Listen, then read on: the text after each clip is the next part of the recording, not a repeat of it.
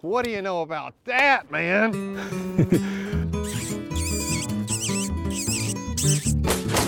That was pretty fun. Only time I like to fish is when it's raining. Let's get the podcast started. All right. Then we'll talk about all this stuff. But there are a few things I want to talk about right off the bat. So first of all, I'm Chase Weniger, host of the podcast, and now with Lee McClellan, co-host. Hope everybody is doing well. Yeah, with this weather, it's hard not to. It's finally No not doubt. raining. Finally, the monsoons have stopped. It's wonderful. And then today's guest, David Baker. How are y'all doing today? David, what is your title? Do you know your title? Say, I'm a fisheries biologist, Okay. and I actually work in the district, one of the districts in the Central Fisheries District. Okay. We do 26 counties in kind of north central. We've got Lexington over to Louisville up to northern Kentucky is Okay. kind of the area that I So cover. where we're at right now here in Frankfort is your area. Absolutely.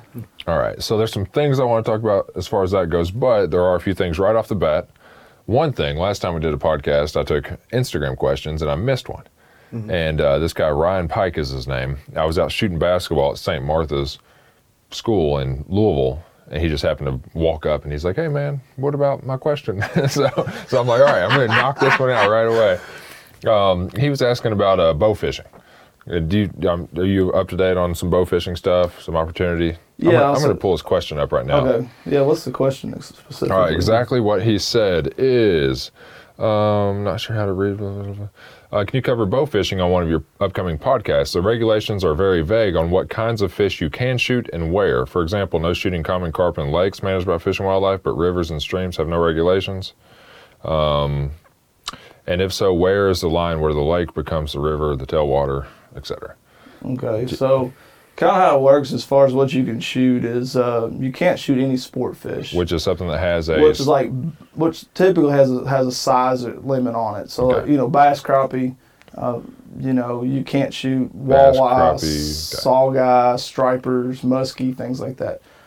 What you can do is you can shoot catfish. There is a limit on how many catfish you can shoot. Okay. Does that fall under fishing regs? Yes, it's under our special fishing rig section where it talks about bullfrogs and turtles and Okay. non-traditional spearfishing, things like that. It's Okay. under that non-traditional. But as far as rough fish go, like on the rivers, creeks, carp, buffalo, suckers, there is no limit. It's an unlimited harvest on those. So basically, if you look at the fishing regs, you won't see a minimum size limit or a daily limit on gar or carp. No, absolutely not. But the only one that you're saying that you might It's catfish. Yeah, there is a daily limit on catfish. So basically, you can bow fish for rough fish, which would be pretty much anything that you don't see size limits and things like that on, plus catfish. Yes, And when you're bow fishing for catfish, you got to follow those daily limits. correct. That is correct. And size limits? There's no size limits on. Well, some like Finn's Lakes, there's some size limits on catfish. But I guess you don't bow fish Finn's Lakes. Yeah, anyway. so like typically all the Finn's Lakes are in cities, and the city have ordinances against using firearms. Okay. And bows are considered firearms. Some of our state-owned lakes, you could target channel catfish there. Yeah. But they have a limit on if you're in a state-owned lake. And correct? again, they still have they fall under the daily creel limit.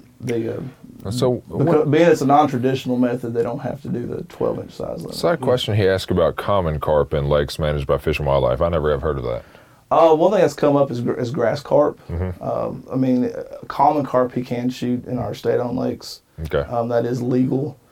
Grass carp, we ask that you leave them alone. We spend a lot of money to put them out there to control vegetation. Mm-hmm. So we ask people, if you're out there and it's a grass carp, please don't shoot it. It's out there for a purpose. But yeah, common carp would be fair game. And you can get on the department's website and there's fish ID. Correct. So you can yes. see the difference in a common carp and a grass carp and all those species. But so as far as where the tailwater starts, where the lake begins, is there a standard? Yeah, if you look in the fishing and boating That guide, changed recently, didn't it? Yeah, they come out and we're trying to use like landmarks, bridge crossings, hard structures. That way it's very easy to find. One, for our law enforcement, two, for our anglers, so they can do the right thing. We don't put them. If you look in our fishing and boating guide, it actually defines like Taylorsville Lake. Yeah. It's up Dry to Dock Road. Dry Dock Road crossing. See, that's one on you because of the crappie regs.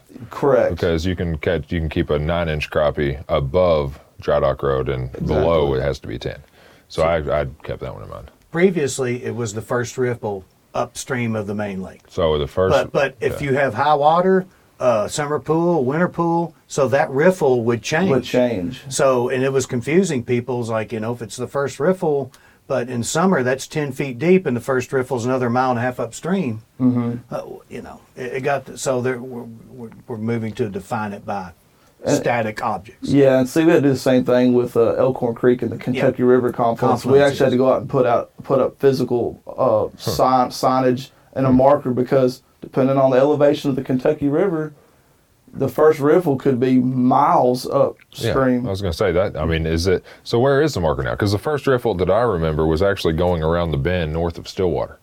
That's it. So that is where it is. If you put in at the Stillwater ramp there, and the river's just to the left, go right, and once that pool ends and you're in that riffle, that's it. Okay, because that's considered Kentucky River up to that riffle, and then it's Elkhorn. I would limb line that area, and I'd put in at that boat ramp you're talking about, and I'd go upstream to the first riffle. Right. And I'd start putting my limb lines out there, so I was actually in the Kentucky River. For regulation purposes, you were Kentucky River. That's good to know. So people can look all this up online, one way or the other. Correct. Yes, it is defined in our boating guide. Yeah. So, okay. And I think the boating guide would be the place to go, but they could probably even use the search box. Top right-hand corner, type in the waterway, maybe type in Taylorsville Lake or Taylorsville Lake boundary. Or where to fish is a good link. It gets you the list of all of our lakes. And then if you have questions beyond that, contact your local district biologist.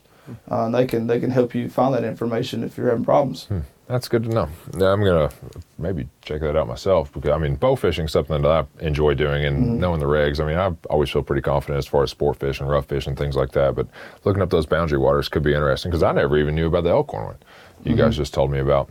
That's been changing in the last 10 years. I mean, I've been doing the fishing guide now for 19 years. Yeah, that's happened in my career here. So, and then we've been adding them sequentially. The first one I remember is Dry Dock Road, because Taylorsville does fluctuate madly, and there'd be people fishing above that and mine the lake, and that way you can just strictly define it. That way, like I said, pool level doesn't matter. It's easy for law enforcement, and the other main thing is easy for anglers. Yeah. We don't want to put our anglers in a bad situation. We want to go out there, have fun, catch the fish, harvest fish if they want to in the legal way, and take them home and have a good meal. Yeah. So it's for everybody.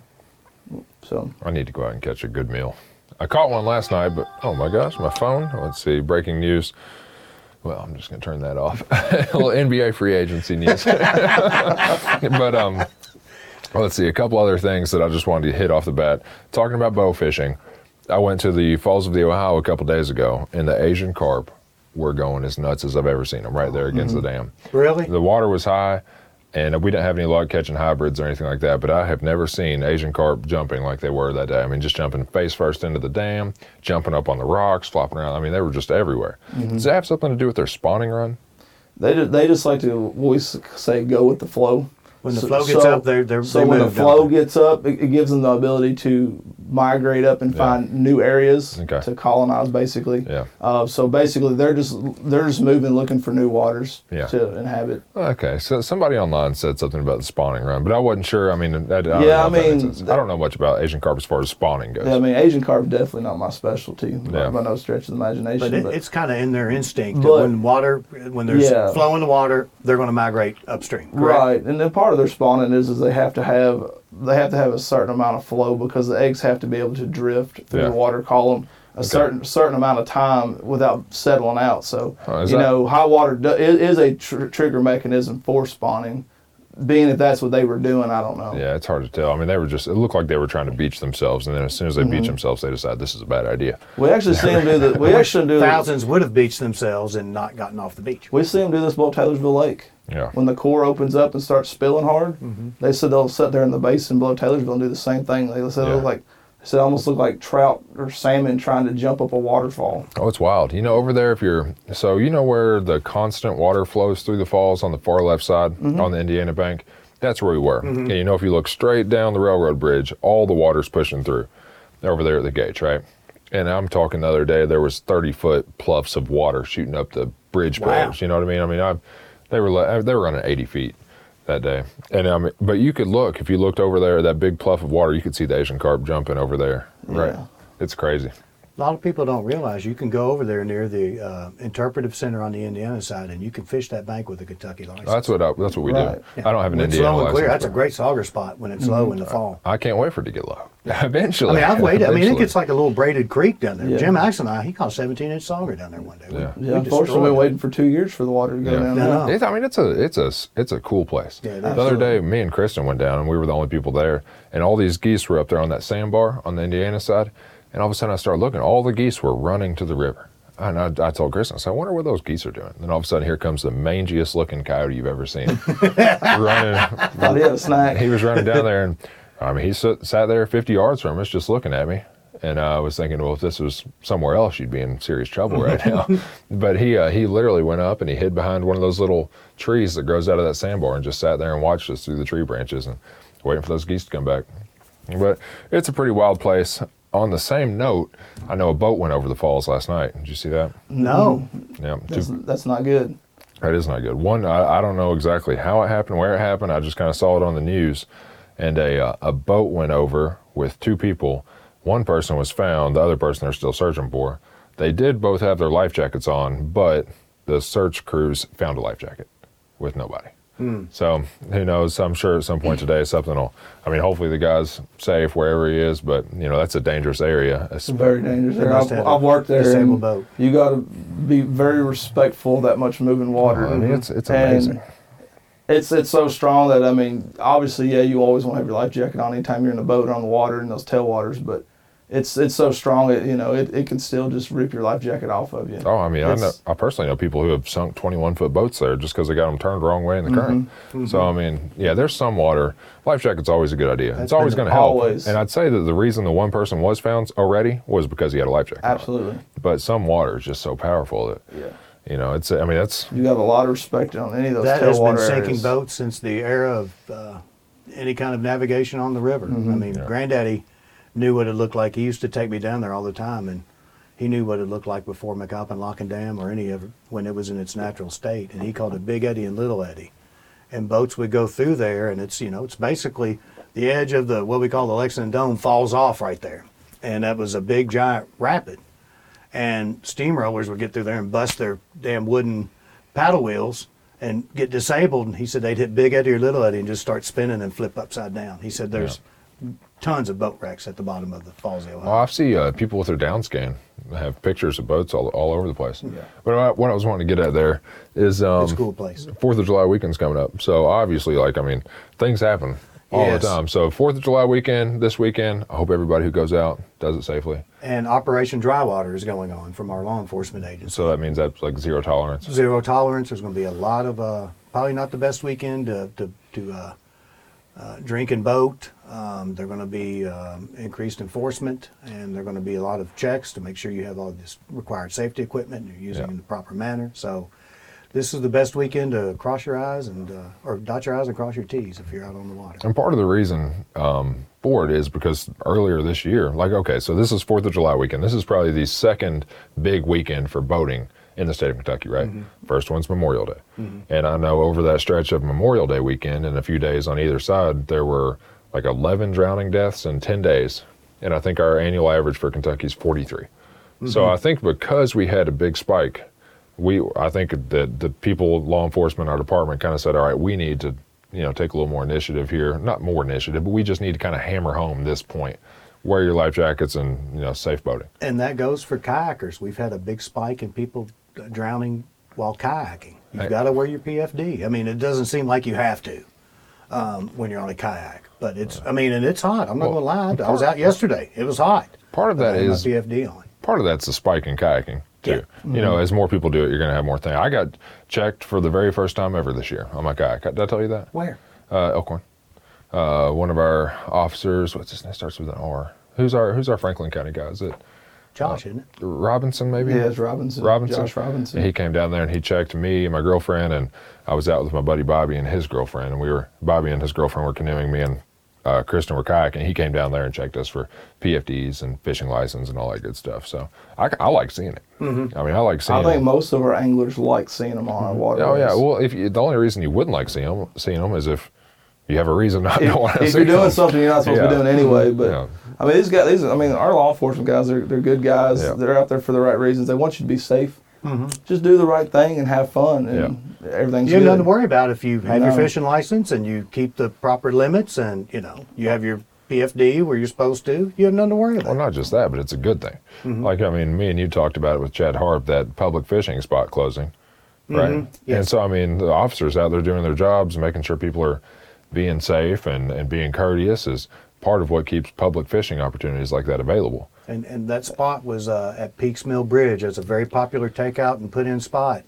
That was one of our VPA areas, and the landowner was kind enough to extend it after it got sequestered by the federal government and we lost funding. He just liked having a law enforcement presence, but people trashed it, and he got tired of all the trash, and it was crowded. I've been down there where it was really crowded, but people treated his land disrespectfully, and he got fed up. They so now did. it's shut off. That's always kind of, So respect, it's not that hard. If it's just treat it like it was your property. Do you like people leaving trash everywhere and burning fires and shooting guns? No. I've said it 100 times. I would have closed it down long before he did. Yeah. Because he was incredibly very patient. generous. Yeah. So, I mean, I hate to see it go away. I mean, the thing to note about Elkhorn is a lot of our put-in sites are still privately owned. Mm-hmm. So we've got a lot of people that still allow access to the creek, but it can go away really fast. Yeah, Honestly. and patience. I have more patience than me. I'm Yeah, and telling I you. talked to this gentleman when he said he felt bad about closing it because he said there's a lot of people that are doing the right thing, but at the point you're destroying his property, he couldn't continue. And I watched can't it. fault him. I I can't fished fault the him creek for a it. lot, and I watched it. I Yeah. saw the people down there, and Oh, yeah. I used to call it kind of like the redneck swimming hole. When I would come through on my kayak, I'd put in wherever I put in. Maybe I'd take out at 127, but I mean, swimming there was fine. Doing whatever you're gonna do was fine. But it was all the trash people were leaving. I know it was And I mean, there were incredible. like campfires down there. Yep. Yes, people were camping there, and there was partying a little bit and rutting out his place, and That just ticks me off. Like even like the public spots. Because a minute ago you said something about most of them are private. The only ones I can think of that are public would be Sullivan, which isn't even open all the time. That's our It's a walk-in for us. so- It's off our management area. yeah. But so that one is always open. I meant to say the hatchery, Pfeiffer. yeah. Yeah, and That one's not always it's open to drive down to the creek if you come during their normal business Yeah. hours. 7 a.m. to 7 3 to 3,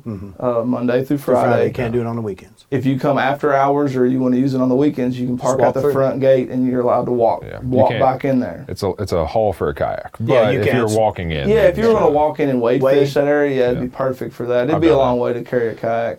I've The done American Whitewater there at Knights Bridge is still open to the public. It's Well, open. is that one a co-op? I think that one's American Whitewater in Canoe, Kentucky co-op, right? Well, There's two different sites there. Well, he's talking about the one at Knightsbridge on the left. yeah, that you go down. There's a changing area, and you can carry in. So American Whitewater owns that property, and it's a private association of members. But allows public use. But what they do is they're generous enough that they leave it open for the public to use as a launch site. They ask the people don't wade fish there, bank fish there, but put your canoe kayak in to start your float trip Or Yeah. take it out. or take it out there. Yeah. They definitely leave it open and welcome the public to use it. And then is 127 a county owned? Yes. It's a county right away for the bridge. Yeah, and it's owned by the county now. But they lock it April to October. Yeah. You can't even drive back there. That's the thing is. Or, I mean, October to April. Right? I was going to say that's Yeah. complete opposite. Yeah. Even though it's on that county right away, the county still can close that site down. Yeah.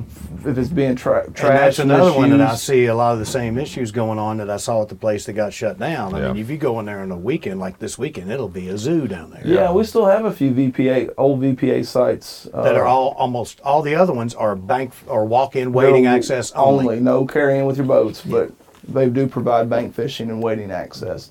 So we still Softly Bottoms the same way. That's a private owned one, of Yeah, course. but it's But it's an old VPA that's open. The public can park there. It's limited parking. So I mean, you can launch there. Yeah, if Or take out if you show up and the parking lot's full, don't park in people's yards. Move on, find a new spot. I mean, that's the biggest complaint we get from them is we're trying to give you an area Don't block to the use. gates down there. Don't block the gates. Don't park in our yard, because that's when the landowners are like, hey, now you're kind of trying to take advantage of an opportunity we're trying to provide for you. Oh yeah, I don't want to get on these specific points too much because not everybody might know 'em. But Yeah. Yeah. if somebody is interested in public access on Elkhorn, they can get on the website, Blue Water Trails, look up Elkhorn Creek. The Stream Fisheries page has pictures and everything. And There's a lot of information out there. Bottom line is just be respectful. Yes. And when I see people leaving trash behind, I just don't, I mean, It I needs to be literally don't understand it, because how hard is it just to carry it with you? You know what I mean? Like the other day I was driving through Louisville, and this guy was walking down the sidewalk, and he had a pack of cigarettes, and he got the last cigarette out and just threw it on the ground right in front of everybody. Threw the whole pack of cigarettes. I was like, I wanted to get out and just punch that guy. You know what I mean? Like, I just don't understand how people do it. It's kind of lazy and disrespectful, but it is. Yeah. Anyway, kind of got off on a tangent there. Well, it's a good tangent, because Elkhorn is very popular, and there's going to be, especially this coming weekend, there's going to be a lot of people that may be used to that old access, hasn't been out there this year because the water's been really high most of the spring. We're finally getting into seasonable flows, and they may need to know that if they're planning to take out there. They're going to be in for a rude awakening. And I will say this, regardless of what water body you're going to go to, check our website. Our districts do a very good job of, when things get closed down or new opportunities arise, we update our website. So go to the Where You Fish, click the water body you're interested in, and that information is very up to date. You know, as soon as we have an issue or gain a new site, immediately we get it taken care of, so people are aware of it. So always check that anytime you're going to a new place, or if you're going to a place you're familiar with, just make sure nothing changed. Yeah. That's true. And I was surprised when I went to Elkhorn and that public access was closed. I mean, I went down there, it was like the Friday of Memorial Day weekend, or it might have been the Saturday. They closed it that Friday morning. Yeah, so there were round bells up, but I was surprised. So checking the website, it probably isn't a bad idea. And we update the Blue Water Trails maps and the verbiage in the article that I write. Anytime I hear anything, anytime we have to update them, I do my best to keep those updated. So I don't want people to drive 2 hours to go somewhere and find out that a map that was produced 7 or 8 years ago is way out of date.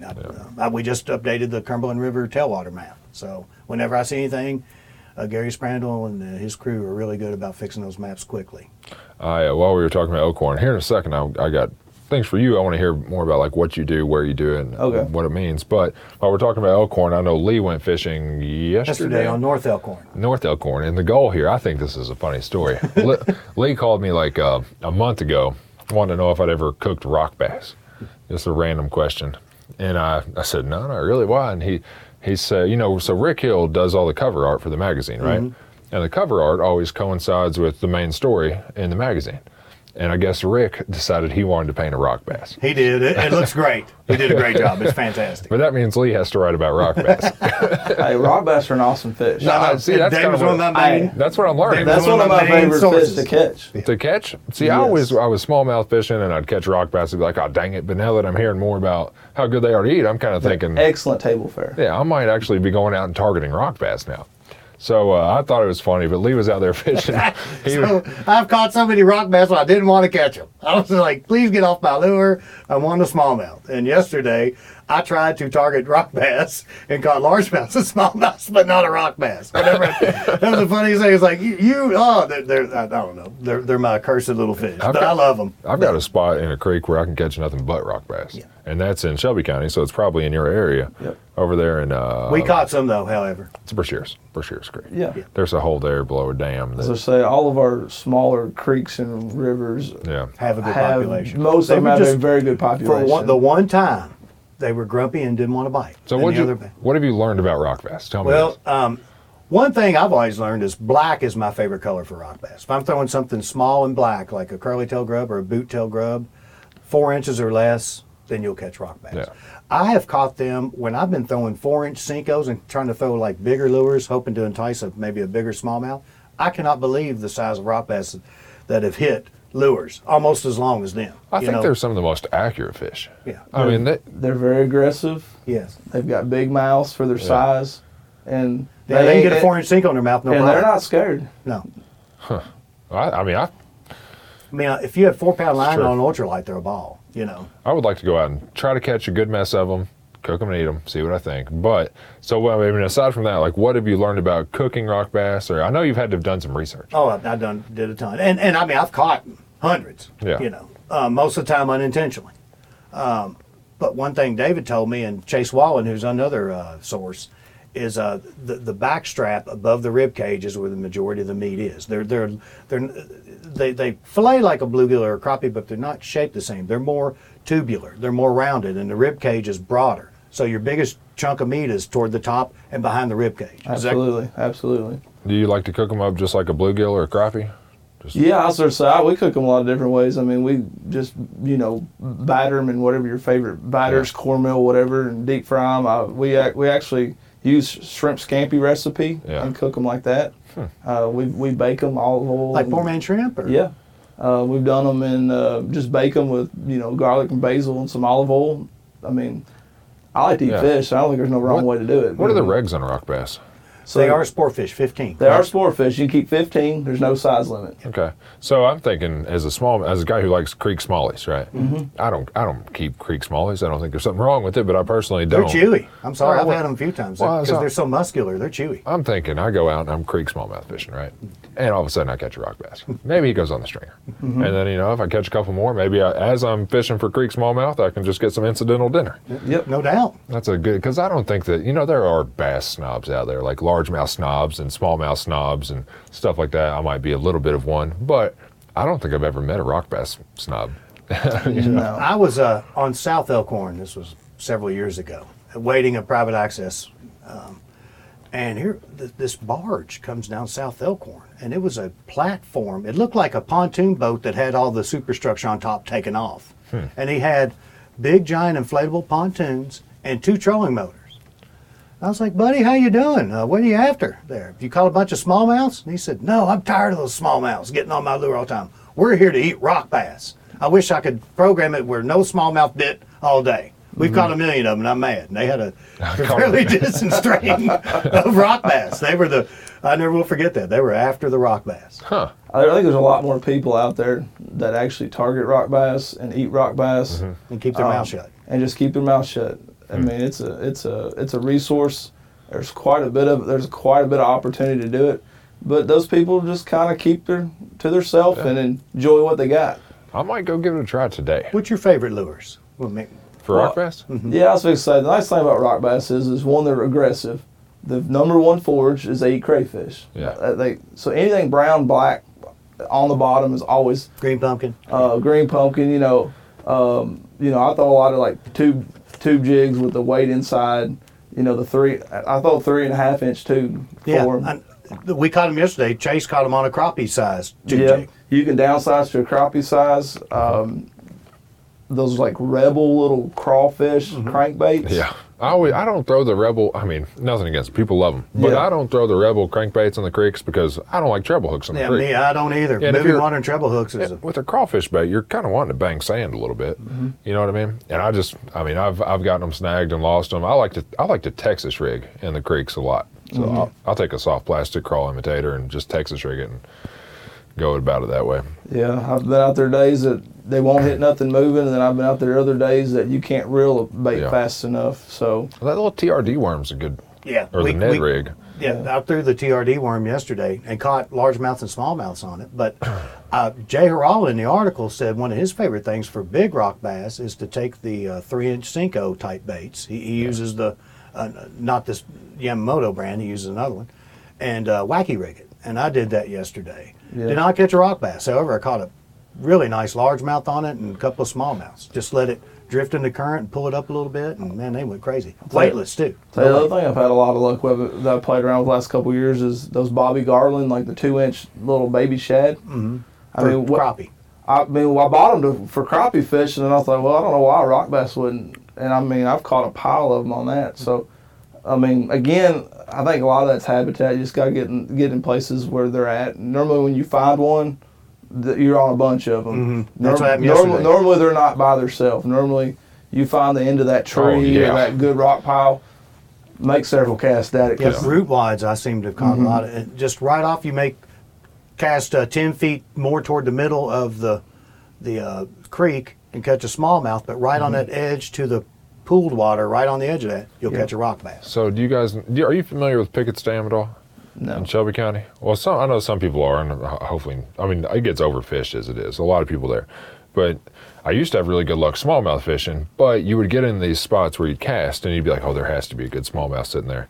And most of those areas I'm thinking of are kind of right in the middle of the creek, and there's some big chunk rock and like some big concrete slabs from where maybe there used to be a bridge or the dam got pushed out at one point. And you could literally cast after cast after cast behind those big boulders, just pull every rock bass out of there. It seems like you put the rock bass back and just go straight back and he's biting your lure again. Yeah. So we've done a lot of shocking on streams and rivers, and I'll tell you what, the outside bends with big cobble rock, boulder type stuff are hot spots. The other places, exactly what you just described, is you get in those like kind of those run areas where the water's like maybe 2-3 foot deep. Yep. It's got a little current, but you get these like random rock piles. That's perfect. That's exactly what I'm describing. And I'll tell you what, it's amazing how many of them things can be sitting in a rock pile. I mean, you wouldn't think there many could be there, but they just school up, I guess. they do. And like I said, a lot of those places people overlook because they get so bank oriented, or that they overlook that stuff that their boat's floating right over top of. One of the things you told me, if you throw right on the bank, it's probably going to be a long-ear sunfish. And that happened a ton yesterday. Yeah. Bap, bap, bap, bap, bap, bap. Long-ears then and you greens. set the hook and you had to duck because your lure's flying right It's at gonna your hit you in head. the face. You got to set the hook on nothing. And, Yeah, because it's a little 5-inch long-ear Yeah. sunfish. I'll tell you guys, last night, so yesterday I met Kristen at the farm pond at my house, and we caught some largemouth, nothing good. I mean, everything's just stunted in that pond, it seems like. And then we went to Lake Shelby, and we were catfishing back there in the back. I feel like where the creek meets the lake there is a pretty good spot. There's a lot of cattails and there are a lot of frogs, and it seems like there's some catfish to be caught up there. And so we went and we set up and we cast out 3 poles. And this Hispanic family came up and they were fishing not 20 yards from us, right? And they were pulling, I mean, I'm talking like 4, 5, and 6-year-old kids. And they were pulling bluegill out, and he'd run over there and show me his fish. How many have you caught? I was like, well, none yet. And then he'd run, the little kid would run back over there, and then he'd catch another fish, and knowing full and well that I hadn't caught a fish yet, he'd run back over there and, how many have you caught now? And damn, he was just rubbing it in my face. I hope you learned something anyway. Well, then this little girl comes over, and she's like, why don't you go somewhere you might actually catch a fish? I was like, I think I'm okay where I'm at. She said, but you haven't caught any. And they were just smothering it right in my face, right? They pack up and leave, and not 5 minutes later, we start catching catfish. And I wanted that family to come back so bad so I could. See, my fish are bigger than yours. Yeah, my fish eat your fish. we caught some good channels up there, but I was thinking of. Did you eat them? No, that's what I said. I caught a mess last night that I could have eaten, but we let them go. But I mean, there was some decent catfish to be caught up there. I feel like the lake gets overfished, but years ago so I don't know if you're familiar with Shelby County or not, but they got the bypass, right? Mm-hmm. It goes around the north side of town, and they built a bridge over Clear Creek, probably 2 miles out from the lake. And while that bridge was under construction one night, I went over there, and I was just standing there looking down, and this John boat went under me, and he probably had 6, 10+ pound catfish laid out on the hole.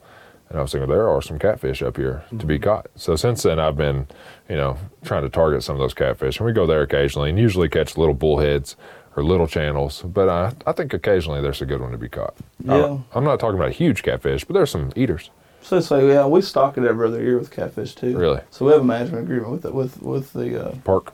With the park over there. And yeah, we shock it. I mean, it's definitely got an opportunity to catch some big catfish. So you do shock that lake? Yeah, periodically. Okay. It's part of our management agreement. And the bass, it's got a really good bass population. It's one of those low numbers, but the quality's really good. Yeah. See some decent crappie in there. Really? See, my biggest bass ever came out of that lake. There's some big fish that's come out of the lake. Well, I think it's a little biased too, though, because I used to live in that neighborhood across the street from the park. So, I mean, literally, I would just jump on my bike every day after school. In all my life, I've probably still spent more time fishing that place than anywhere else, just because when I was in high school, I would put in, 12 hours a week, every week for years and years and years. But I mean, it's called a 615 was my biggest bass, and it came out of that lake. And it came out when it was drained, actually. You know how they do like... Didn't they take out some of the silt? Well, they actually reshaped the lake last time. They built those islands. I was going to say, it's kind of a cool looking thing. It's a fairly shallow lake. I fished behind those islands. But yeah, they took, trying to get some depth because it's so expensive to dredge and take the sediment off. They created vegetated islands to use it, and it's made increased their shoreline. It's made some really cool places for the fish to get around. It's pretty neat little habitat project. Now they got geese problems. Yeah, the geese love to nest on them little things. Yeah, exactly. Unfortunately. Now they were talking about how it's going to be great for the waterfowl, which I'm sure it was. But then 10 years down the road, they're talking about having overpopulation of geese. It's there. like anything. Too much of something can be a bad thing. It's a cool little lake though. I remember. So people almost need to visualize this. It's a mud bottom lake. I mean, there's not any rock on it, except for there's that one bluff wall where there's probably some rock over by the dam. But it's mud bottom. So when they drained it, I was like 13 years old or something. And we would walk out there, and there was just a little bitty stream of water flowing right through the middle of the lake, and that's it. But, I mean, it was the muddiest, stickiest mess you've ever seen. And I heard a story. I didn't see it personally, but I heard that a couple people walked out there and sunk in the mud and got stuck, and they actually had to bring a helicopter out to get them free. That's what I was told. I wouldn't doubt it. We did a habitat project at Elmer, and we drained it down and did a shad kill and all that. And we got walking across one of the flats to put some material out and hit a soft spot. And the gentleman that was with me, he sunk straight to his waist, just like that. And it was very difficult to get him back out of the lake bottom. Yeah. That's what I heard. Helicopter had to pull some people out of the lake. It was quite comical for everybody, but the gentleman stuck in the mud. No doubt. But I've had that happen at farm ponds. You sink to your knees, and you have to kind of rock back and forth and get that suction broke. Oh, you wonder if you're going to get your boot back? Yeah. Well, a lot of times it stayed down there, and you have to go back and reach down there and pull your shoe out. So you were talking about Shocking, Elmer, and Lake Shelby and all these places. Where else do you? I mean, pretty much all the public waterways. Anywhere you have an agreement? Yeah, I mean, some of our state-owned lakes that we cover is like Bullock Pen, Bolts, Corinth, kind of coming down that 75 corridor. Okay. We have Beaver Lake down in Anderson County, Elmer up in Owen County. Mm-hmm. We got one of our newest lake we have is Kinman Lake Benji. On the Kentucky River Wildlife Management Area, and the 3 other ponds associated with it. A couple of our bigger lakes we do is we got Taylorsville Lake, Harrington, and then we've got management agreements with a lot of other smaller lakes, county-owned lakes, things like that. Are you going to ask a question, Lee? Yes. Speaking of that, what's the current status of the Boone Track lakes? The big one and what we call the 6-acre lake, and then the 15-acre pond up the hill. Okay. How are things doing? Where are these at? These are in Henry County on the Kentucky River WMA. So they're near Kinman. Yeah. Okay. Yeah. So the biggest water body is Kinman Lake. It's 88 acres. We have done a tremendous amount of work. We bought the lake. It had a handful of big fish in it. The bad thing was it apparently had some bad spawns, and there wasn't any fish behind them to speak of. So we had a population of big fish. We had a lot of little fish, and those big fish don't live forever. I mean, bass here in Kentucky, about 12 years is what we get out of them. They've aged out. Yeah. Now we're in this gap where we have very low numbers of 15 to 20 inch fish, and that's what we're trying to fill in. So those are very popular lakes. Very popular. So some things we've done to try to improve the growth and to help speed this recovery time back up for the lake is we've removed like 30,000 pounds of buffalo and common carp from the lake over the last 4 years. Because the river floods it on occasion, correct? Periodically, some of these historical flooding events. This past year, we were about 2 feet from the Kentucky River spilling over into it. Yeah. So it got really close this year, but it has in recent years periodically. So we've taken a ton of rough fish out. So basically what that equates to is a pond, a lake, a stream can only hold and support so many pounds of fish. Yeah. Kinman's no different. Well, we had it all tied up, a lot of it tied up in buffalo and carp that are of no benefit to us in managing for a sport fish population in a lake. We took them out. We've freed up a lot of resources for the sport fish left. We've also looked at water quality type stuff. Very acidic. We've come in and we've done a lot of liming to try to buffer. And Benji Kinman's very acidic? Mm-hmm. So we've done a bunch of liming. We've already put out like 200 tons of lime in the lake the last 2 years. Putting out lime again this year. It's a very steep-sided lake. Not a lot of shallow spawning type areas and whatnot. We went and did a lot of rock work and put out a lot of trees and created spawning habitat. The cool thing about that was I was up there Friday, and we pulled up to our big gravel spawning areas, and there were bluegill beds all over them, veined out in them. We put Christmas trees and a lot of complex stuff around them to give the fry places to hide. We had a pile of little bass. We've had 2 different sizes of bluegills. We've had 2 different spawns out of the bluegill this year. So things are definitely moving in a very good direction. We've started having shad spawns again in the lake.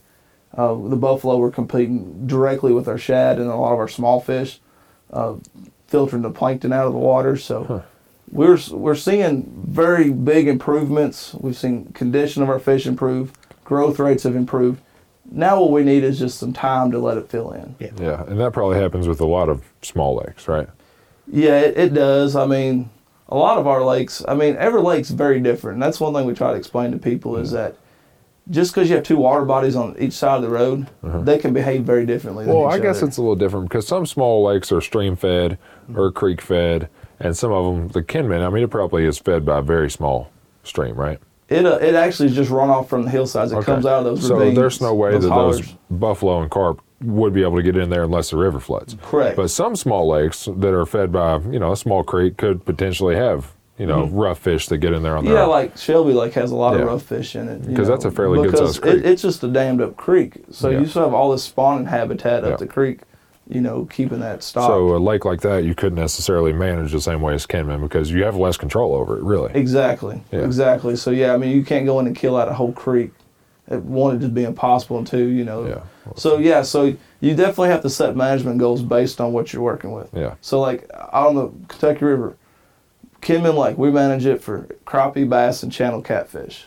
Which is, the way I understand it, pretty ideal. Yeah, which is not a bad setup. Yeah. Now, the ponds around it, we've got a 4-acre that's on the same side of the road as Kinman.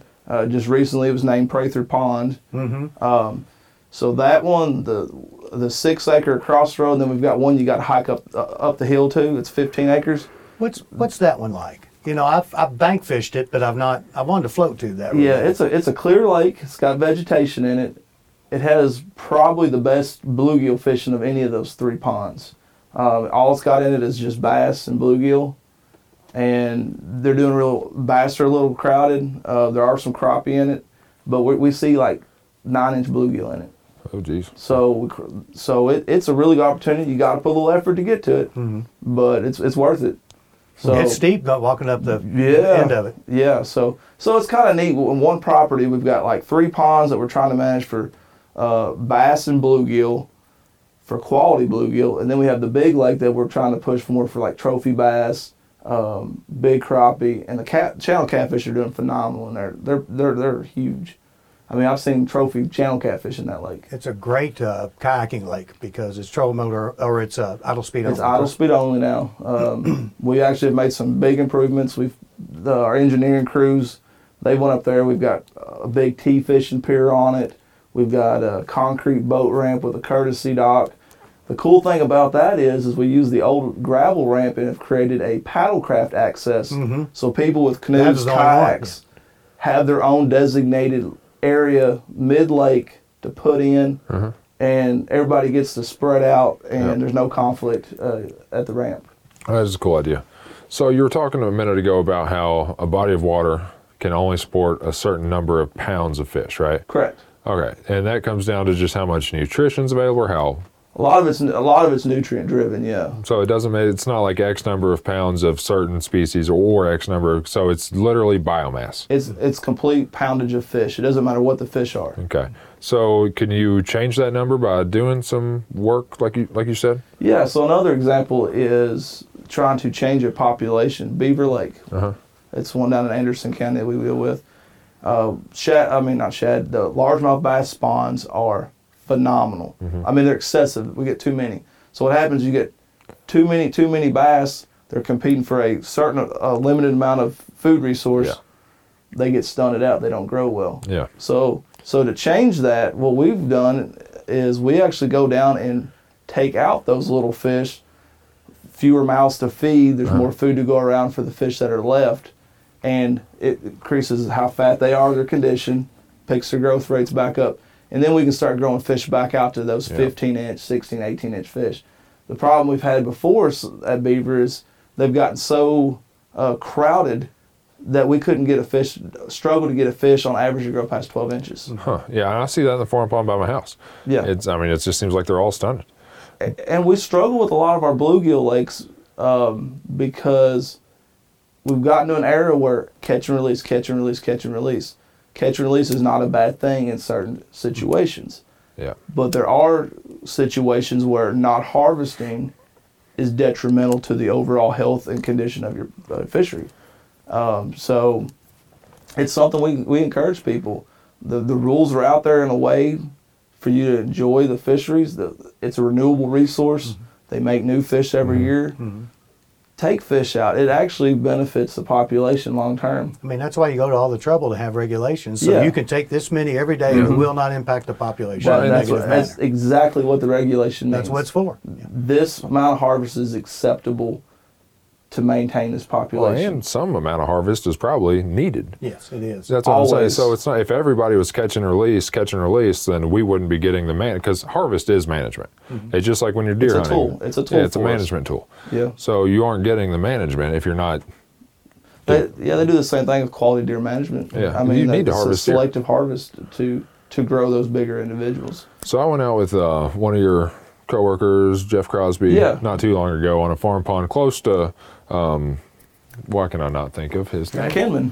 Benji Kinman. Thank you. I said his name. It's hard to. Benji Kinman. Yeah, it's hard not to say his name. The one, the only. Yeah, I saw him the other day. Yeah, I saw him yesterday driving down the road. But we went to a farm pond there, and the point of the piece, we were, Chad was host. I was just filming this one, was to talk about managing your farm pond, because the department provides technical guidance and assistance for people with farm ponds, right? Yeah, we have a website that has a lot of information out there. We do get calls. You do a lot of we get a lot of calls and people ask us like, here's what we're catching, this is what we would like to catch, how do we get there? Yeah. And we can provide that information. I thought some of I learned quite a bit while we were out there with him the other day.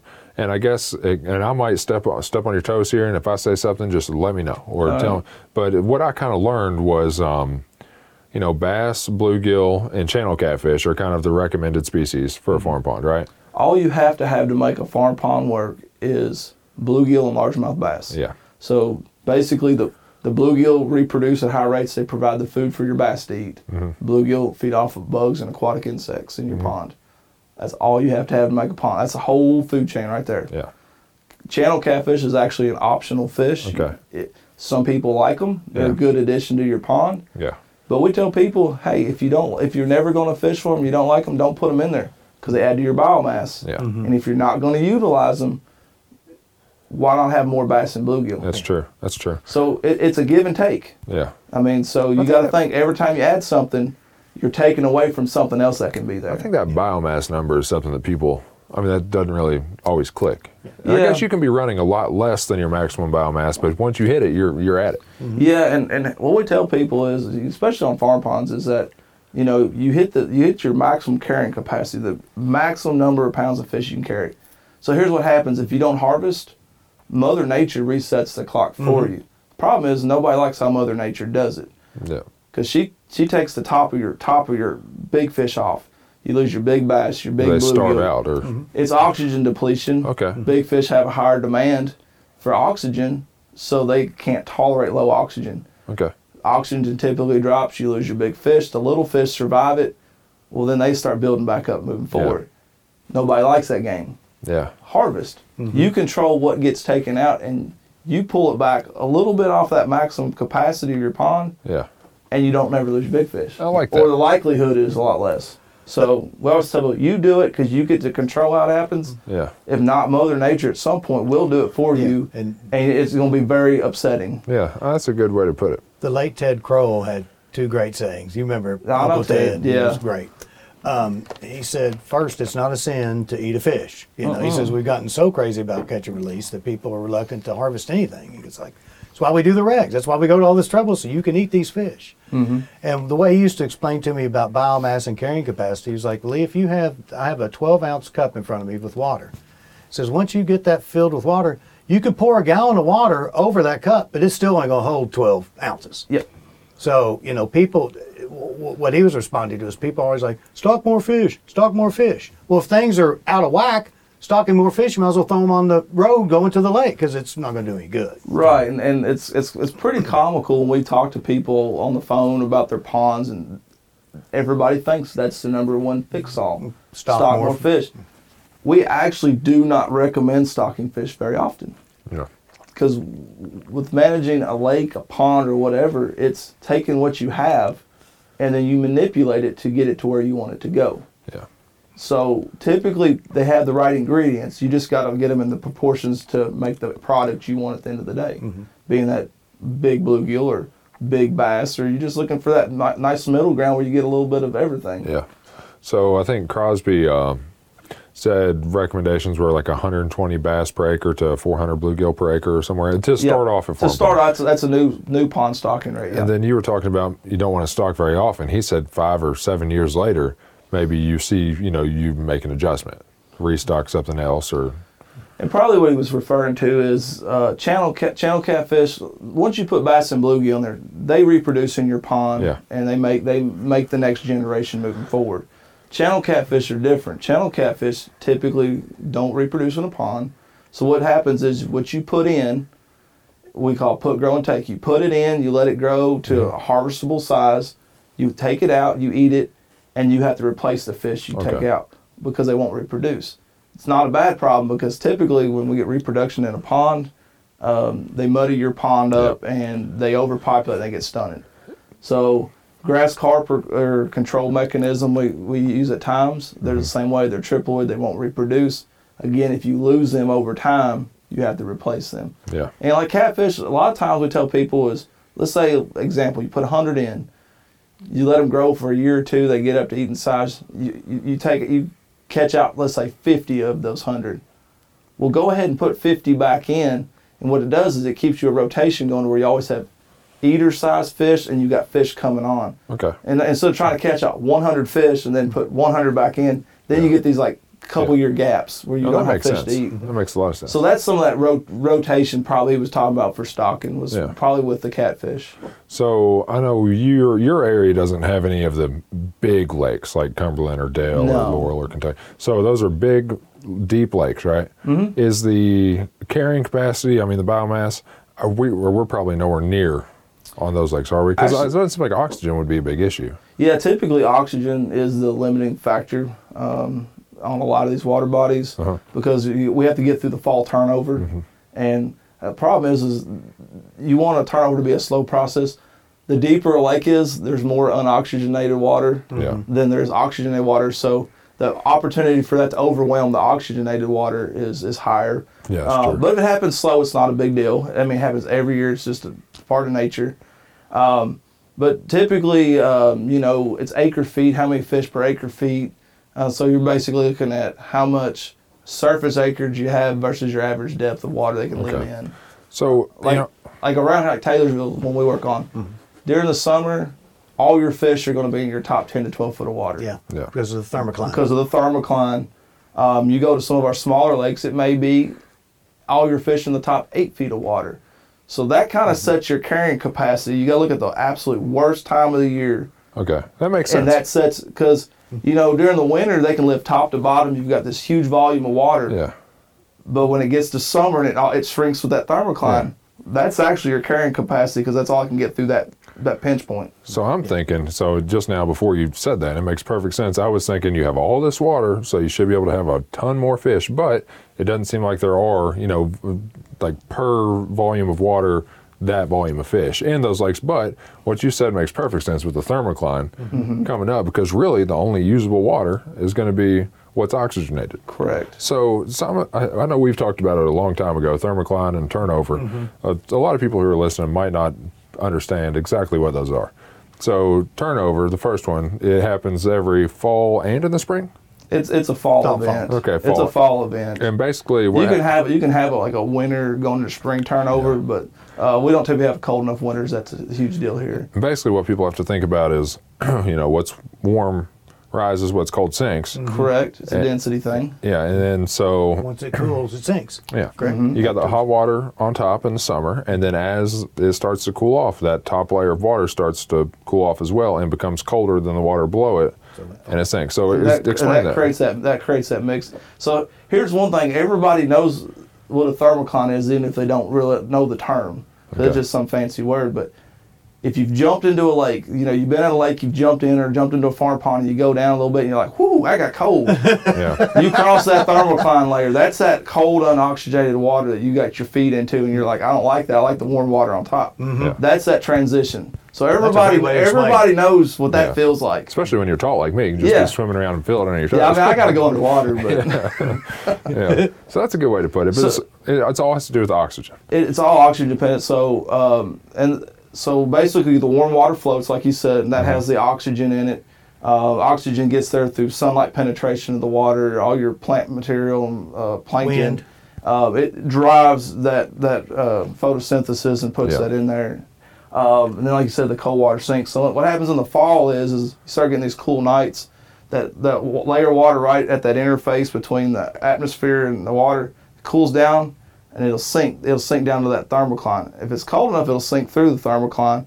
And what you want is that to happen slowly. Wind can really drive that to happen faster. Mm-hmm. Big rain events where you got a lot of impulse of water. Especially cold rain. Yes, that can cause mixing. And again, if it happens really fast, we get phone calls. My pond's turned over, my fish are floating dead. Yeah. So, this is something you want to happen over a 2 or 3 week period, not something you want to happen overnight. Because if it happens fast, that oxygenated water is going to mix and dilute really quickly. Yeah. And then there won't be enough oxygen. There's- At the top. Yeah. Typically, in most ponds, lakes definitely, is that there's a bigger volume of water that is unoxygenated during the summer than that has oxygen in it. Yeah. So if it mixes fast, it just sucks the oxygen out to the point that you have an oxygen kill. Yeah. If it happens slowly, you still get a dip in the oxygen, but a lot of times like Taylorsville and some of these big lakes, what you'll see is we tell people during the turnover, if you start smelling that rotten egg smell, don't fish there. Mm-hmm. Go to the back of the creeks in that shallow water. So these big lakes happen at different parts of the lakes happen at different times. So move around like Taylorsville. When the main lake's turning over, typically if you go up towards Van Buren County, it's already done and over with, yeah. and then fish have recovered. That makes sense. So you can move around in these big reservoirs and actually get away from a turnover. Yeah. John Williams explained it to me. I've written several things on turnover and challenging conditions in the fall, which it is. But like Yes. Cumberland, like say Otter Creek arm, that'll turn over. Mm-hmm. Then Beaver Creek will turn over. Yeah. Then a bunch of other arms will turn over. Then finally the main lake turns And it's the over. last thing because it's So got the you- most volume to change. So Yeah. you can move around on these big waters, and Absolutely. he always said that rotten egg smell is a big it's a factor. telltale If you sign. smell that, go somewhere else. Move. Huh.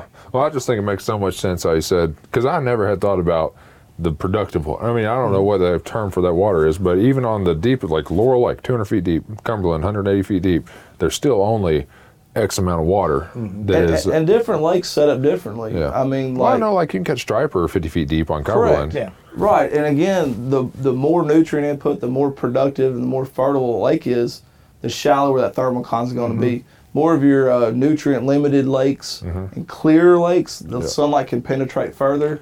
So that'd be Laurel. it has, like your Cumberland and Laurel Dale, Yeah. they have very deep thermoclines Okay. because I mean, of you can that. have them down to 90 feet. Yeah. Like, and sometimes in Cumberland, you'll get a split. You get a two-story fishery. Yeah, you'll get a two-story fishery. There'll be no oxygen between 65 and 90 feet, and the stripers will be at 90 feet. And that's when we get those bad years and that collapses. They can't get back up to that Yeah, upper then layer. we'll have a kill. They'll suffocate.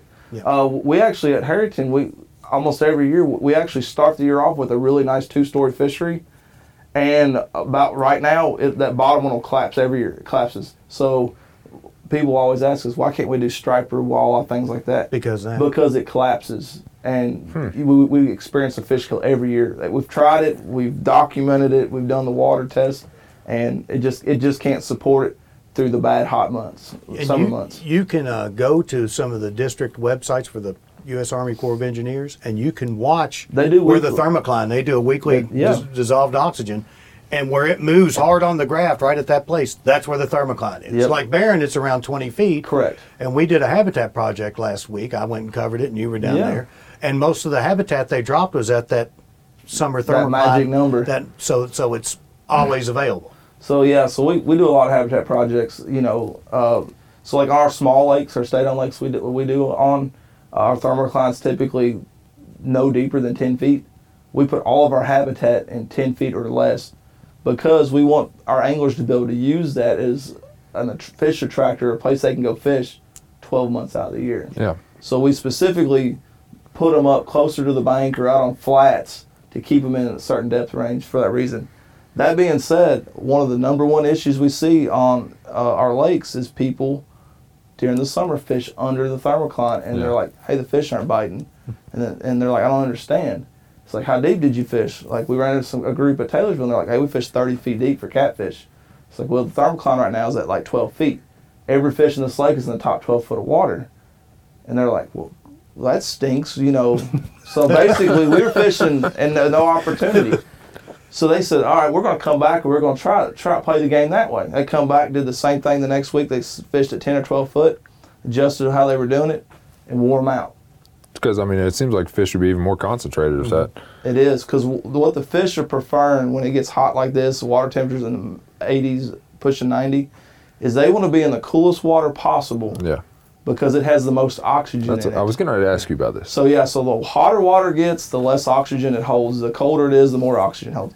So they got to find this like perfect interface where this water is sitting on top of these layers are at, because they want to be comfortable. Like they want air conditioning. It's their air conditioning. Mm-hmm. They want to be comfortable and cool, and it's less stressful because it has the most oxygen. Yeah. So if you can find that 2 foot window, it can be magical. So like if you were, say I was going to Dale this weekend, which would be a bad weekend. Well, Dale's probably not too bad of a party. Like say I was going to Dale this weekend, I could look up where the thermocline is, right? Correct. And then my best bet might be to try to fish 2 feet above that thermocline. That's what we tell people. Like we got a lot of people jugging, and at Taylorsville, like, hey, it's at 12 feet. Set your jugs at 8. Mm-hmm. Yeah. You want to be 2 to 4 feet above that thermocline, because they're gonna have a lot of fish hanging out in that area. Yeah, and not if you're jugging, especially a catfish can smell. It's probably better to let them smell from above than below. Yeah, most fish prefer to come up to hit versus the opposite. The only, you can kind of look at a fish's eyes and how its mouth is shaped and kind of see. Most fish's eyes are on the top of its head for a reason. Yeah. Yep. So, I guess Asian carp might be the only one I can think of that. Yeah, they're looking left and right. I don't know. How does that work? How do you look left and right at the same time? Because, when I'm looking at something that's why they were jumping into the face of that dam. They didn't see it coming. Might be true. I just want to know what their perspective is, because all we can know is our own perspective. They're the ugliest. They're bizarre Martian-looking things I've ever seen. Those guys were catching them down to the falls the other day. I don't know if they were targeting them or not, but when they would catch them, they would take a knife to them and they were cutting. I don't know. They were getting kind of the back section of the tails. Yeah. Is there any certain reason for that? Why they wouldn't take the whole fillet? Probably just because they didn't have to try to cut through the rib cage. So they were cutting behind the rib cage down the tail. So there's a lot of people, especially like Asian carp. Because if you get into them, you can get a lot in a hurry, and it's a lot quicker that way. Mm-hmm. You just cut behind the rib cage, and they're good to eat. That part of it, especially on silver carp's really good. Yeah, they're good to eat. They got a lot of small Y bones in them, but as far as the flavor, they have no fish flavor, which is very appealing. So whatever you season it with when you cook it is what it tastes like. There's no fish flavor at all. So if I wanted to catch an Asian carp rod and reel, is there a way to target those? They're filter feeders, so they're just going through the water just with their mouth open. Just throw something small out So there. a lot of people will just throw it in front of them just because their mouth is open. They'll suck in a bait or something. It's like maybe a paddlefish. A little hair jig or something. There's people at snack form. A Popeye maybe. Throw a Popeye under a bobber and just throw it out there. And to catch one on a rod and reel and try to get it to hook it in the mouth is more of an accidental thing than you can actually put something out there that they're targeting. Because they're just filtering. A good way to get them is with a bow. Absolutely. We're going to go do that sometime soon. I talked to Rachel Kroom. I think we got a trip planned for... She does a good job with them. 2 weeks or so, yeah. Well, I went out with her last year on the Ohio, and that was a lot of fun. Yeah. So I think we're going to try to do it again this year. First time I ever got gut punched by one. It was like a 45-pound big head, just right in the gut. Mm-hmm. And I did not get an arrow in that fish. Let's see. What else you got, Lee? Well, one thing I want to talk about is everybody talks about elkhorn, elkhorn, elkhorn. They think of the main stem. One of the places we went yesterday that gives you more opportunity was we went below Great Crossings Dam. It's very easy. That was in Georgetown. Right. And there are 4 dams. We talked about this in the rock bass piece, but there's one at Oser Landing, one at Cardome, and one downtown. So there's ramps there. Correct. That if you want to put a john boat in and fish basically the flat water for bluegill and largemouth bass, you can do that. Mm-hmm. But if you want to do a little exercise or you want to catch smallmouth and rock bass, you could paddle up or motorboat up to where that goes back to its pool riffle and fish that transitional water, catch smallmouth and rock bass. Right. And that's a unique opportunity here in Central Kentucky. I didn't see a single person yesterday use the ramp at Great Crossings. Yeah, I'll tell you. There were a lot of people fishing below the dam, but I didn't see anybody put in the ramp and go up. Yeah, actually, I live in Scott County, and I mean, there is probably more use below the dam than there is probably above. But if you're willing to put in the work or get up there, you can escape about 90% of the fishing pressure if you put in and go up to the interface, correct? Yeah, that's the thing is, I mean, I'll take my john boat, and it's kind of nice because you can put in, and a lot of even the bigger, like I'm even thinking like Barron. There's even some dams like on Barron and Green that it doesn't back water up to the next one. But yeah, you can put in and you just keep going until you get back to that, riffle pool complex habitat.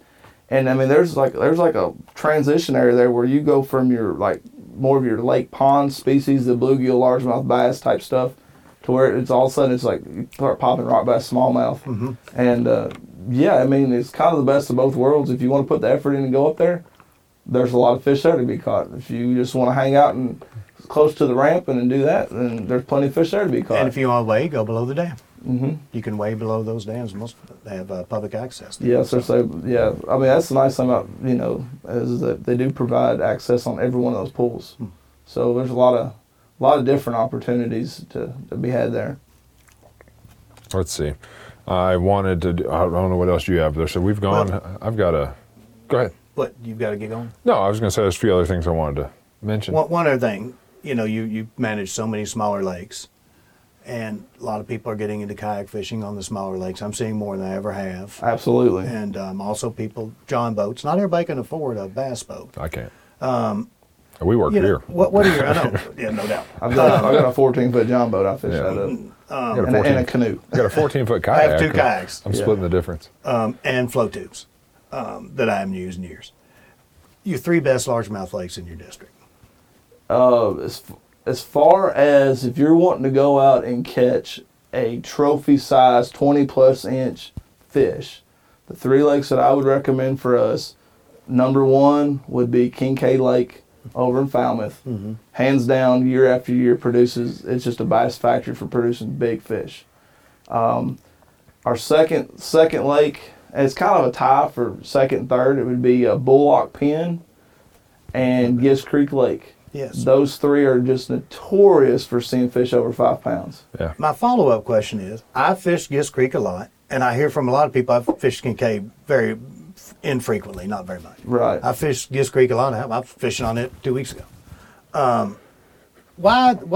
Is it because of fishing pressure? Those are the smartest bass in the state of Kentucky. I mean, I know they're in there, and some people catch them, but they can be tough. Especially, I hear a lot of people complain about Kincaid.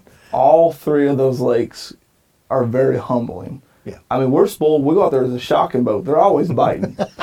It would absolutely blow people's mind for the numbers of big fish we see.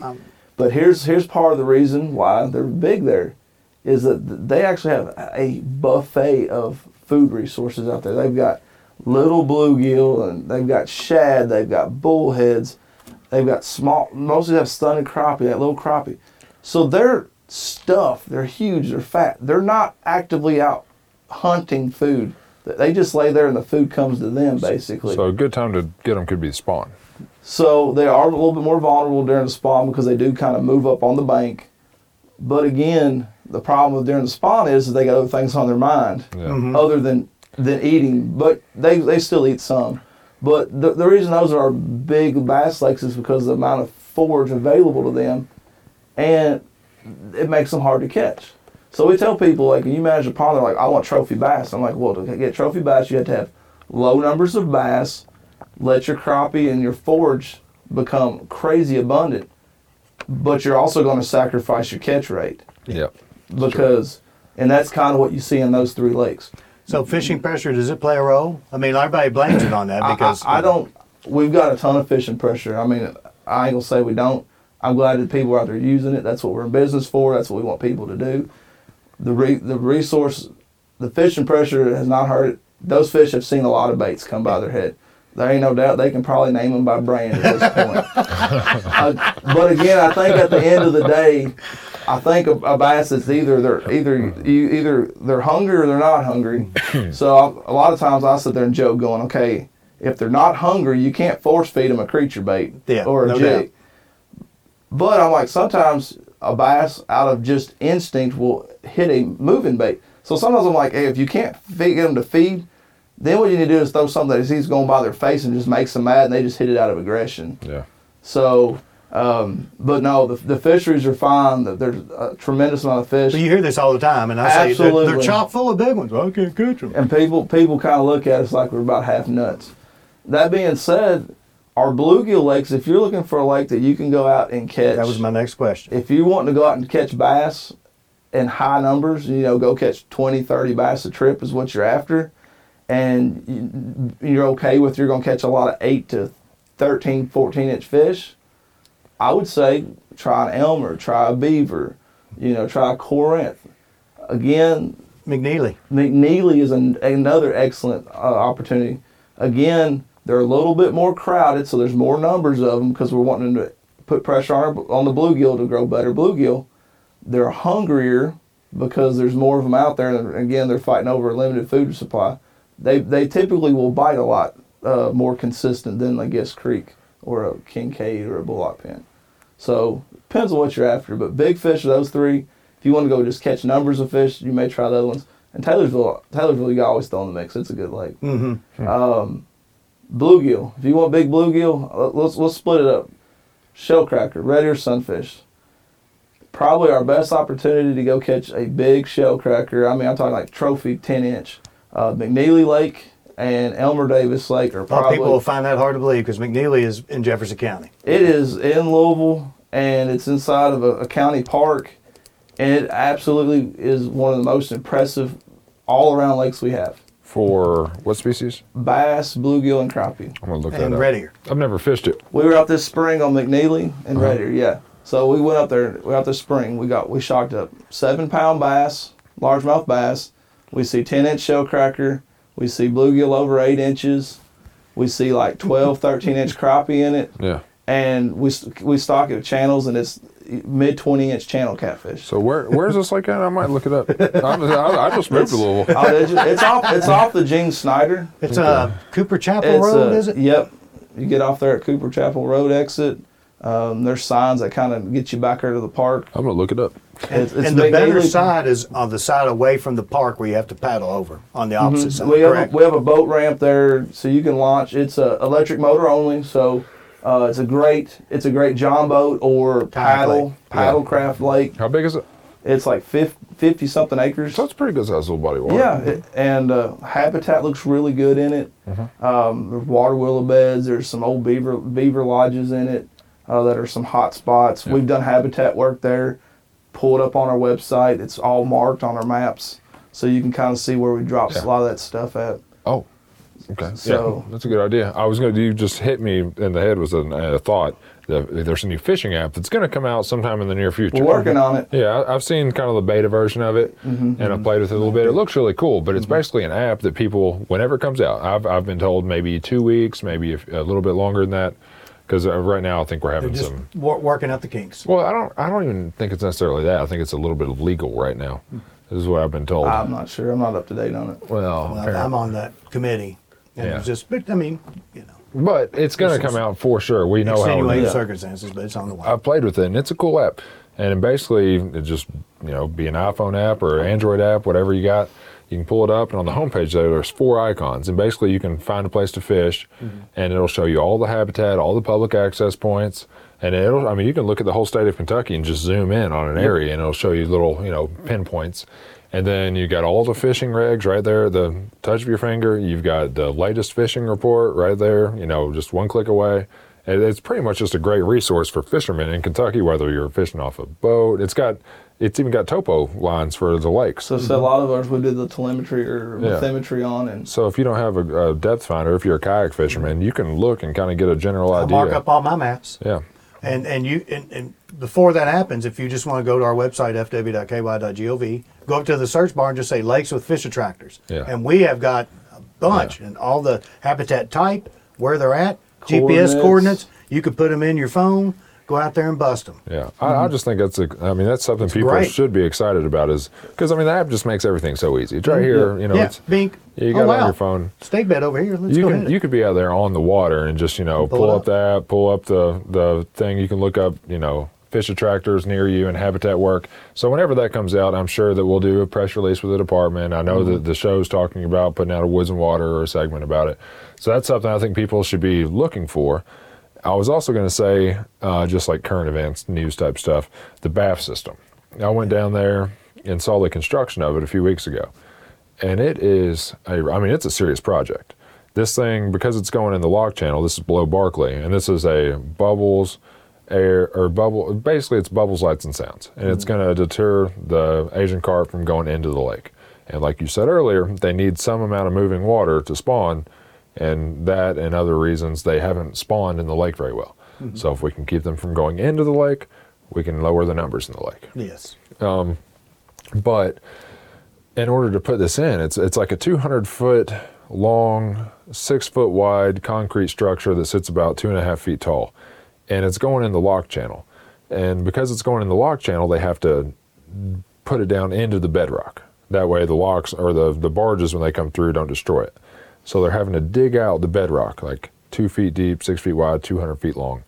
And the water's been too high to get the big machinery down there to dredge this out. Like I saw the equipment they had, it's some heavy duty stuff, but they can't use it. So they've had divers down at the bottom of the river, 30 feet deep, with jackhammers for 3 hours at a time. I mean, they stay down there for 3 hours. That's crazy sounding. Yeah. I hope they're paid well. I guarantee you sure they are. I guarantee you they are. Yeah. But they've been down there. So 2 divers have been jackhammering out the bedrock at the bottom of the river, 30 feet deep, for 3 hours at a time. Or that's their daily limit. They are allowed to stay down there 3 hours a day, and it has to do with nitrogen levels. Yeah. So, but basically, because of the high water, I've heard some rumblings that project might be put on hold for a month or something like that, because they have to get the big machinery down there to finish it off. Mm-hmm.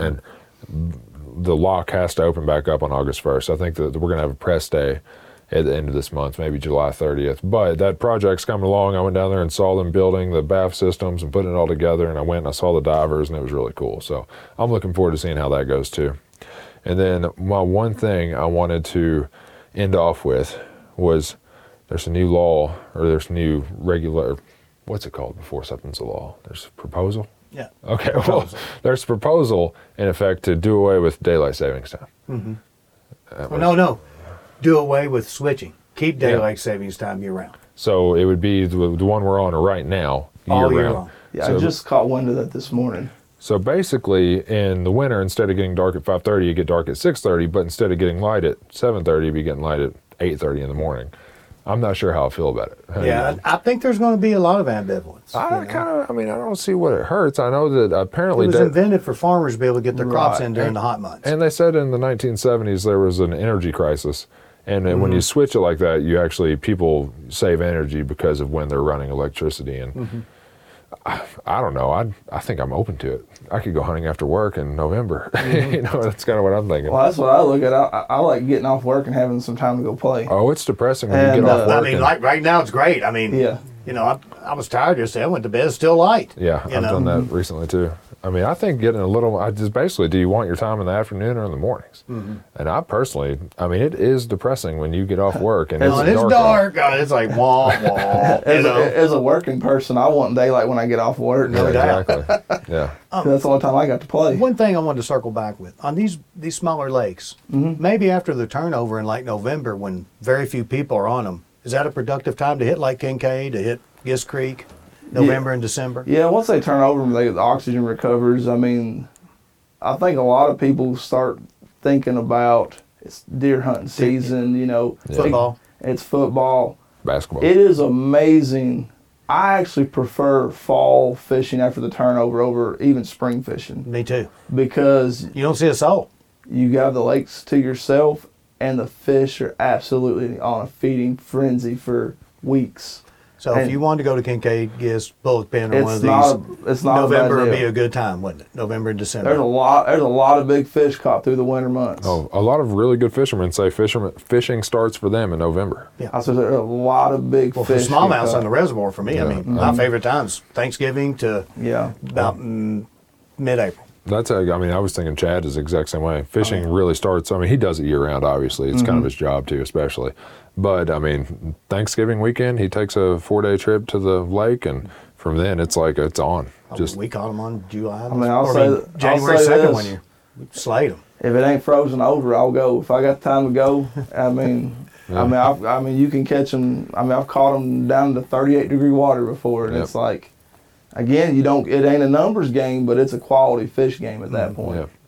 Yeah, for sure. It's one of my favorite times to fish. This time of year, the only time to fish, in my opinion, on a lake, on a boat. So if you're on a bass boat, nighttime. Is at night. I don't want to cook in the sun all day. It's miserable. Or that, Party crew. 4:30 till 8:30, 9 o'clock, and head to the house. Yeah, so you can do pretty good on a lot of these lakes. In the morning. Well, the party Or crews from out there. 7 at night till 10 or 11. Mm-hmm. Yeah. But you can't be out there in the middle part of the day. And this is a great time to stream fish. Summer is the best time to smallmouth fish and stream. And it feels good. Yeah, you're in cool water. I think today I might go try the rock bass. I've got my gear in the car. I got everything I need on the way back to the place I live now, which is called Louisville. I can stop off in Shelby County and get my rock bass hole going and maybe catch a few and cook them up. a little curly tail grub would be hard to beat. Yeah. That's all you need. I had the kids out this weekend, and they caught fish, and we took them home, and that's what we had for supper last night. Yeah. And I'm out of fish. I'm out of fish right now. It ain't something that happens at my house very often. I've got two kids that are harvest oriented. Yeah. So if it's a legal fish, it gets eaten at our house. Granddad thought you were a fool if you went fishing and didn't keep them. It's like, why are you going? The only fish I've kept so far this year are white bass and crappie, but that's about to change. I'm thinking catfish. I'm thinking rock bass now. More and more species need to be afraid. So. And some rock bass have the diogenic trematode in it, don't they? It happens, yeah. It's just part of nature. It's a little fluke, and you'll see them. They'll be like yellow or black or white. That's the kind of the colors, and it's in the flesh. It's in the meat. It's a turnoff for some people. It won't hurt. They will not hurt us. But when you cook them, they go away. When you cook them, they go away. They're not going to create any health issues with you. Because I've heard people, But everybody's different. Yep. So, but yeah, they exist. They're out there. It's just fish is part of their life cycle, and they kind of come and go. Yeah. Huh. All right. I don't have anything else, Lee. Do you? I do not. But we'll have to talk about the life cycle of the trematode sometime. It's fascinating. It actually is pretty fascinating. Well, let's hear right now. I say I'm hungry and I gotta. Oh, this will make you real hungry. So, it starts with great blue heron, correct? You got to have fish-eating birds. Typically, what we have is the blue herons, snails, and fish. That's the life cycle. They get in smallmouths too in streams, correct? They can get in about any fish. But yeah, you can see small. If you catch a smallmouth that has little black spots on its belly, that's a sign, correct? Yep, you'll see them on the. I caught one yesterday. Yeah. In bad cases, you can even see it like at their bases of their fins. They're actually out in the fin rays. You can sometimes you can see it actually in their gills. Uh-huh. So if it's a big infestation of them, but so yeah, basically the life cycle, the way it works is the fish eat the snails that have the trematodes in them. It lives in the fish as flesh and meat. At some point, the bird consumes the fish, and then it's in the digestive tract of the bird for a period of time. Basically, the feces from the birds drops back into the water. It's in their feces. The snails eat the feces, and it starts that cycle all over again. So what's this thing look like? A lot of people call them grubs. They'll say, "I caught a fish and it had yellow grubs in it," and you can cut them out, and it almost looks like a little bitty, like a snail or a little piece of rice kind of. Yeah, they're really small, but they're very distinct in the flesh. When you fillet it up, you'll be like, "What is that?" Yeah. especially if they're black. But most of the time they're like whitish yellow kind of look. Yeah. So where does its actually, because I understand the cycle, snail to fish to bird to water to snail, but where does its life cycle actually start in? Because it's not the same one going through and through and through, so it has a start and end to its life somewhere. Yeah, now you've gotten beyond my capability. Okay, I didn't know like where it, because is it like a... It's a parasite. It's a parasite. And it's used. It's a different life cycle has different hosts. But okay, so they have to multiply somehow. That's the goal, right? Yeah. I didn't know if the host fish, the host fish. Don't they in that part of where they breed and then? So I don't know. I don't know that part. That's cool. I'd have to. It's crazy. I mean, we deal with it with landowners and ponds sometimes, and they're like, "How do you get rid of them?" That's our number one thing. How do you get rid of these things? Because it is a turnoff to people. Yeah. In a stream or lake, it's not possible. That's part of nature. Just they come and go. In ponds, you don't want to kill your fish. Mm-hmm. Yeah. You can't kill the blue herons because they're federally protected. So the only way to break that life cycle is at the snails, and we tell people they use copper sulfate for that. You knock the snails out, you break the cycle, and they kind of go away. Well, it's just kind of strange how different species are codependent. Oh no, it's basically amazing. Everything is. Well, yeah, but especially things that are like that species relies on 3 other types of. I mean, you kind of wonder how things evolved like that. I know. I can understand how predator and prey and that kind of interdependence works, but to think of a species that actually needs 3 other species to do something particular. For them to exist in the world. Yeah, it's weird how stuff like that happens. Yeah. But they're completely safe to eat. Yeah, absolutely. And once you fry them or whatever cooking process will take care of them. It's like you just cook them like y'all with your fish. Nothing any different. You want to cook your fish correctly, and it takes care of that. Yeah. And so, I've eat them. Well, I'm still here. I'm not normal, but I'm still here. More normal than a lot of people. All right, I'm going to get lunch, guys. I appreciate you coming on. Thank you. It was a good one. I've got more questions to ask you at some point in time, but they have to pop come back out. In the fall, we'll talk about fall fishing. Yeah, let's do that. We'd love to have you back. All right, appreciate it, David. That's fine. Thank you, Lee. No problem. This was a good one.